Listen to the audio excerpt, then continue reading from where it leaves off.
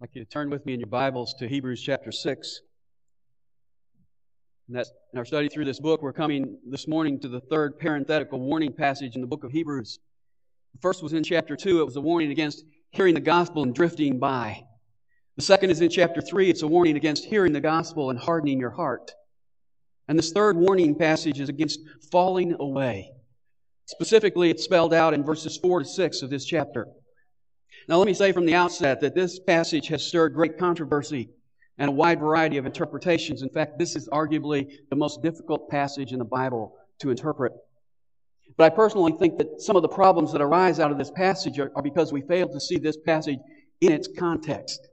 It's so important in understanding a verse or a passage of Scripture to understand the context in which it is given. It's like the lady who wore her hair up in a bun, and when asked why she wore her hair up in a bun, she said, well, because the Bible says so. And somebody said, well, the Bible says so? And she said, yeah, the Bible says top, not come down. Where does it say that? Matthew 24:17. When they looked it up, it says, let those on the housetop not come down. See, what happens before and after a verse helps us understand that verse. And the theme of Hebrews is Christianity is superior to Judaism. Jesus Christ is greater than everyone and everything in the Old Testament. The prophets, the angels, Moses, Joshua, Aaron, the sacrifices. All through this book, there's this contrast between Christianity and Judaism. And this passage falls in that context. So this is not a passage comparing Christians with Christians. This is a passage comparing Christianity to Judaism. The issue in this passage is whether you are a Jew still holding on to the Old Covenant, or whether you are a Christian who has laid hold of the new covenant. And we're going to look at this passage in 5 parts. I've listed them in your bulletin. The first is the problem. Notice verse 1. It begins with the word therefore. Therefore is looking back. And the problem we saw when we looked at chapter 5, verses 11 to 14. The problem is that instead of growing up, they were growing down. And they demonstrated 5 symptoms of spiritual anemia. They had a hearing problem in verse 11. They were dull of hearing. They had a maturity problem in verse 12. By this time, they should have been teachers, but instead they needed to go back to spiritual kindergarten. They had an appetite problem at the end of verse 12. They needed milk rather than meat. They had a dexterity problem in verse 13. They weren't accustomed. They weren't skilled in applying the word of righteousness. And they had a discernment problem in verse 14. Their senses were not trained to discern good from evil. Those are serious symptoms. They had a serious problem. You say, well, what is the solution? Well, the solution we see in verses 1 and 2. Notice verse 1. Therefore, leaving the elementary teaching about Christ, let us press on to maturity. Now that word leaving is a strong word. It means to put off, to put away, to forsake. It's the word Jesus used in Matthew 9:2 when He said to the paralytic, my son, your sins are forgiven. Your sins are put away. The idea is that of complete and total separation. In fact, it's the word Paul used in 1 Corinthians 7:11 where he says that a husband should not leave his wife. It's the word used for divorce. And so what a husband is not to do in relation to his wife, we are told to do in Hebrews 6:1. And what is it that we are to divorce ourselves from? What is it that we are to put away? Well, he says in verse 1, leaving the elementary teaching about the Christ, or about the Messiah. Now that's synonymous with the phrase we saw back up in chapter 5 and verse 12, the elementary principles of the oracles of God. You see, he's talking in both cases about the ABCs about the Messiah, the baby book, the Old Testament pictures of the tabernacle and the sacrifices and the priesthood and the offerings. All the symbolism in the Old Testament is what he's talking about. He's saying, put that away and go on. Go on to what? Leaving the elementary teaching about the Christ, let us press on to maturity. Now, some people say that he's talking here about a Christian, leaving the basic teaching about Christ and going on to maturity. But let me just say, there is no such thing as leaving the basic truths about Christ and going on to maturity. If you leave the basics about Christ, you're not going to maturity. You're going in the wrong direction. Christianity is all about going back to the basics.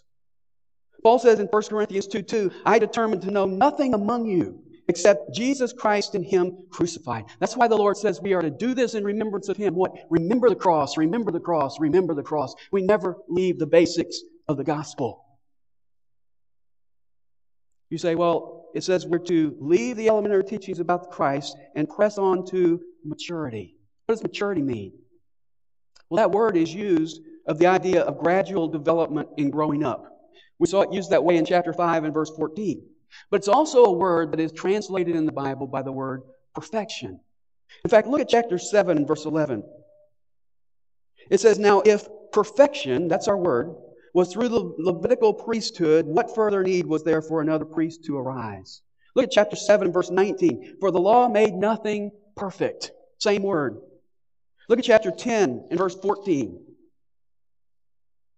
For by one offering he has perfected for all times those who are sanctified. Same word. So this is a word that's used in Hebrews synonymously with salvation. So I would suggest to you that he is not here speaking to Christians saying, leave the basics of the gospel and get mature. I think he's speaking to those who are professing to be Christians, but they're still holding on to Judaism. And he's saying, leave the old covenant and come to the new covenant. Leave Judaism and come to Jesus. Leave the pictures and come to the person. In other words, the message is, you need to get saved. And then he describes specifically what he means for them to leave, and he mentions 6 things in verses 1 and 2. And I want you to notice as we go through these 6 things that these are all Old Testament concepts.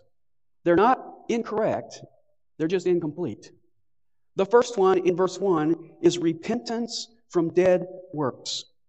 Now, dead works are simply works that bring death. Later in Hebrews chapter 9 and verse 14, he talks about being cleansed from dead works to serve the living God. And so dead works are any kind of activity that does not serve God. So dead works are just a broad way to talk about sin. And if any message is clear in the Old Testament, it is that sin must be repented of. That's reiterated in the continual sacrifices that they had to give. You say, well, why would he say to leave that? Why would he say to leave repentance from sin? Well, because that's only half the message. In the New Testament, Paul describes his message this way in Acts 20:21. He says, I am solemnly testifying to both Jews and Greeks of repentance toward God and faith in our Lord Jesus Christ. You see, repentance is not just turning from sin, it's turning to God. Or more specifically, it's not just turning from sin, it's turning to Christ. And that's why Peter could call it in Acts 11:18, repentance unto life. You need to leave repentance from sin to the concept of repentance unto life. And then the second thing we're to leave in verse 1 is faith toward God. Now that's a basic truth in the Old Testament. But you know something? It's not enough to have faith in God. Everyone that this writer is addressing had faith in God, but some of them were not saved. When Jesus came, all the Jews in Palestine had faith in God. But guess what? They rejected Jesus. That's why Jesus said this in John 14:1. He said, you believe in God, believe also in me. You believe in God, that's a given. That's basic Old Testament theology. You believe in God, but go beyond that and believe in me. You see, simple faith in God is incomplete. And Jesus spelled that out a few verses later in John chapter 14 and verse 6 when he said, I am the way, the truth, and the life. No one comes to the Father but through me. And so the writer is saying, leave the simple Old Testament concept of faith in God and come to faith in Jesus Christ. And then the third thing we're to leave is instruction about washings in verse 2. Now the King James translates this word baptisms, but it's not the Greek word baptizo. It's a different word. It's a word that's only used 3 times in the New Testament. The other 2 times it's translated washings.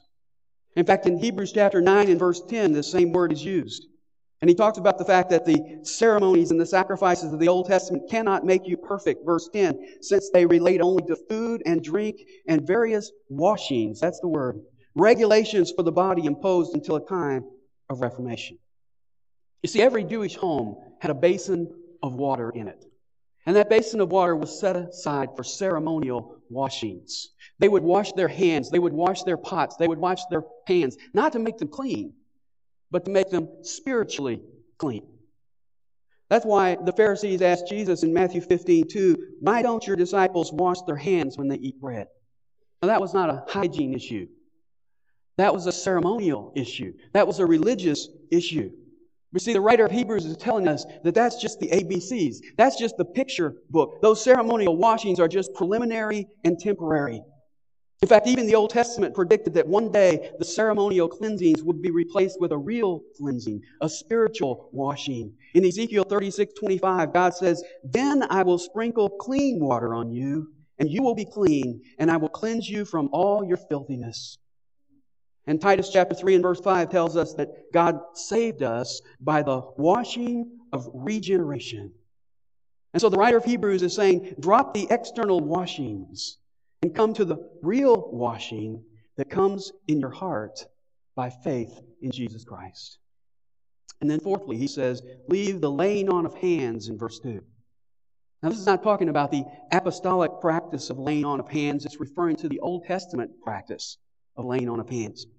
If you read Leviticus chapter 1 and chapter 3, you'll find that when the people of Israel brought an animal from their flock to the tabernacle to be sacrificed, they were to lay their hands on the head of the bull or the goat or the lamb. And when they laid their hands on the head of that animal, they were saying in a symbolic way, I am identifying with the sacrifice. He is taking my place. And so the writer of Hebrews is simply saying, you have always laid your hands on the head of the animal that you were sacrificing. I want you to leave that, and I want you to lay hold of the Lamb of God. I want you to identify with Jesus Christ as your sacrifice. And then the fifth thing he tells us to leave is also in verse 2, the resurrection of the dead. Now the doctrine of resurrection in the Old Testament is very undefined. It's very hazy. About all they knew was that there was going to be life after death. Job made the most profound statement about resurrection in the Old Testament in Job 19:26 when he said, even after my skin is flayed, yet in my flesh I shall see God. Daniel kind of sums up the general understanding in the Old Testament in Daniel 12:2. He said, and many of those who sleep in the dust of the ground will awake, these to everlasting life, but others to disgrace and everlasting contempt. That's about all they knew about resurrection. The good would receive a reward, the bad would receive judgment, and that's about it. But you see, when you come to the New Testament, we find an entire chapter, 1 Corinthians 15, describing the resurrection of our bodies. We find statements like 1 John chapter 3 and verse 2 that says, when Jesus appears, we shall be like Him. In fact, you remember when Jesus was at the grave of Lazarus, He turned to Martha and He said, your brother shall rise again. Remember what Martha said? Martha said, I know that he will rise again in the resurrection on the last day. In other words, I've read the Old Testament. I know that in the end time, He's going to rise again. And Jesus responded this way. He said, I am the resurrection and the life. He who believes in me shall live even if he dies. And everyone who lives and believes in me shall never die. And then He asked her another question. Do you believe this? See, it's not enough to just believe that resurrection is a prophecy way down the road somewhere. Jesus says you've got to believe that resurrection is a person. I am the resurrection. And in the New Testament, it's not just a future event. It is a present reality because He gives us resurrection power right now. And then the sixth thing that we're to leave is in verse 2 as well. At the end, it says eternal judgment. Solomon sums up the book of Ecclesiastes in the last two verses this way. He says the conclusion is, fear God and keep His commandments, because God will bring every act to judgment, everything which is hidden, whether it is good or evil. Someday, God's going to judge it all, the good and the bad. That's about all they knew. But when we come to the New Testament, we discover in Romans chapter 8 and verse 1 these words, there is therefore now no condemnation for those who are in Christ Jesus. You know what? As a believer, my judgment is over. My judgment is past. I'm not waiting for a future day of judgment. I look back and realize that my judgment already took place on the cross of Calvary. And for unbelievers, John 5:22 tells us that all judgment has been given to the Son. And we understand in Matthew 25 that one day He is going to separate the sheep from the goats. And one day in Revelation chapter 20, all unbelievers will stand before Jesus at the great white throne judgment. These things in verses 1 and 2 are Old Testament concepts. They're not untrue. They're just incomplete. The Old Testament is inspired by God. It is a necessary part of His revelation. It is a necessary part of the plan of salvation, but it is partial revelation only, and it is not sufficient in itself. Judaism is no longer a valid expression of worship or obedience to God. It must be abandoned. And so the writer of Hebrews is saying, leave these things, put them away, and go on to perfection. Leave the Old Testament concept of repentance from dead works for repentance toward Christ. Leave the Old Testament concept of faith in God for faith in God manifest in the flesh. Leave the Old Testament concept of instructions about ceremonial washings for the reality of the cleansing of the soul by the Word. Leave the Old Testament concept of laying your hands on an animal sacrifice for laying hold of the Lamb of God. Leave the Old Testament concept of resurrection of the dead for full revelation of resurrection power in Jesus Christ. And leave the Old Testament concept of eternal judgment for the full truth of judgment and reward in Christ. You see, that's the solution. Leave these things and go on to salvation. And then the third point is the power. Notice verse 3. And this we shall do if God permits. Now, what is it that we are going to do if God permits? Well, he may be referring back to chapter 5 and verse 11. If so, he's saying, if God permits, we're going to go on to some spiritual meat, and you're going to be able to digest it. Or he may be referring to what he just said in verses 1 and 2, in which case he's saying, if God permits, we will leave the ABCs of the Old Testament and press on to perfection. Both are true. Because all aspects of spiritual progress are God-empowered. In fact, that phrase in verse 1, press on to maturity, is a passive verb, which implies that we are being moved to maturity by God. In fact, I found it interesting that the same word is used by Peter in 2 Peter 1:21 when he says that the prophets who spoke from God were moved by the Holy Spirit. That's interesting. What it tells me is that while spiritual growth is our responsibility, and while spiritual growth is a command, beneath the whole process is God's power. Paul presents that balance in Philippians 2:12 when he says, work out your salvation with fear and trembling, for it is God who is at work in you, both to will and to work for His good pleasure. He is the power.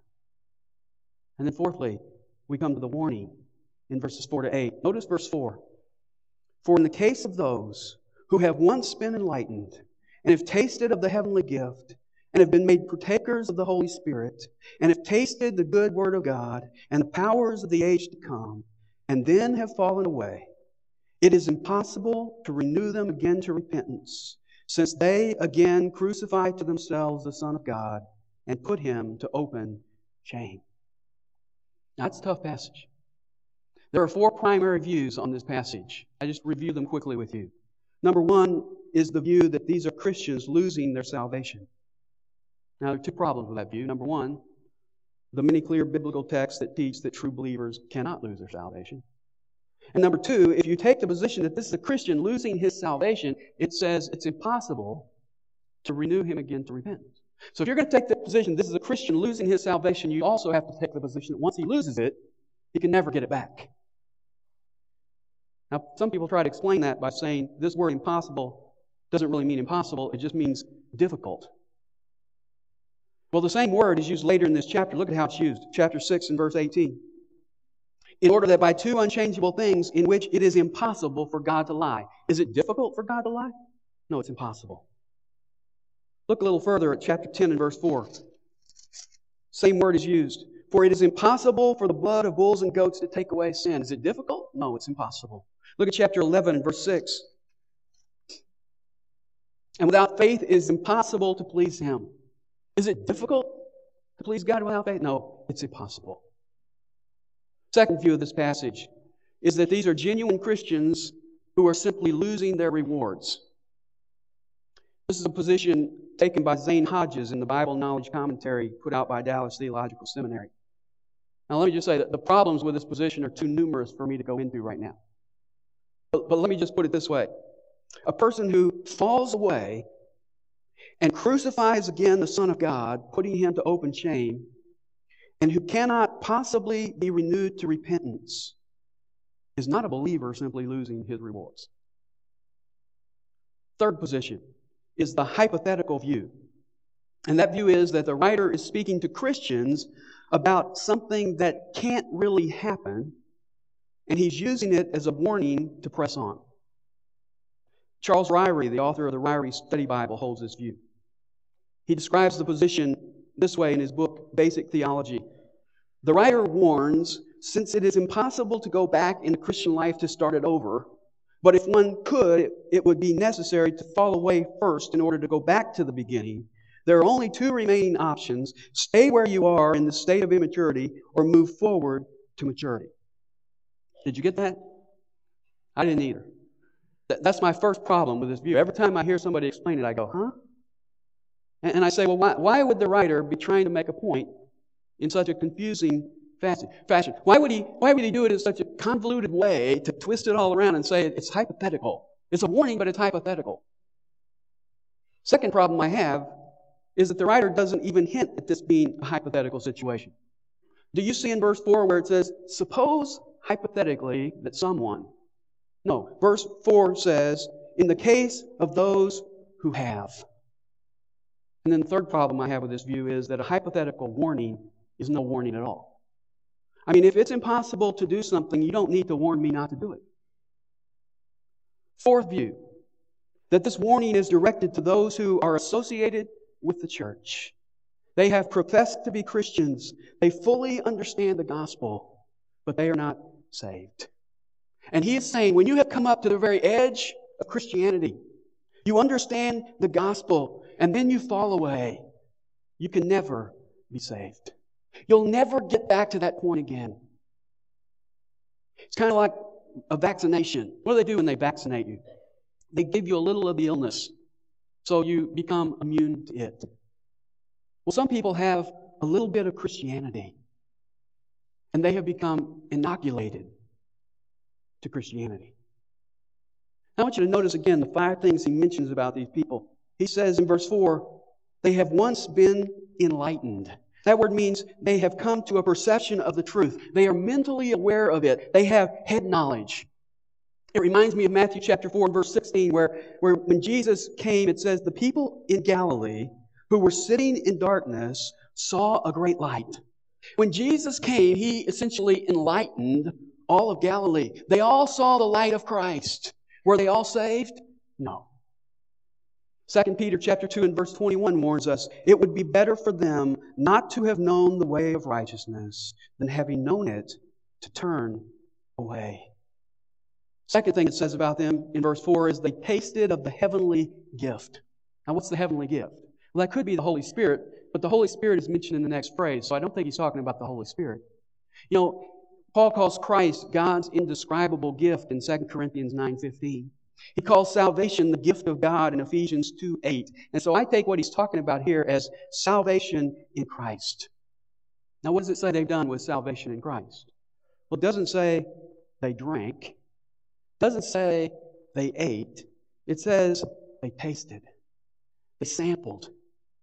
They're like the spies in Kadesh Barnea. What did they do? They went into the land, they got some of their fruit, they tasted the fruit, but what? They refused to go into the land. Third, it says in verse 4, they're partakers of the Holy Spirit. That word partakers means associates. It's a word that means to participate in common with. It's a word used in Luke 5:7 of fellow fishermen in another boat.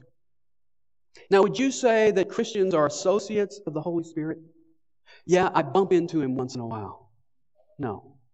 The Bible tells us that Christians are born of the Spirit, sealed with the Spirit, indwelt by the Spirit, anointed with the Spirit, baptized by the Spirit, and filled with the Spirit. He's talking here about people who are associates with the Holy Spirit. The 5,000 people who ate the food he made were associates.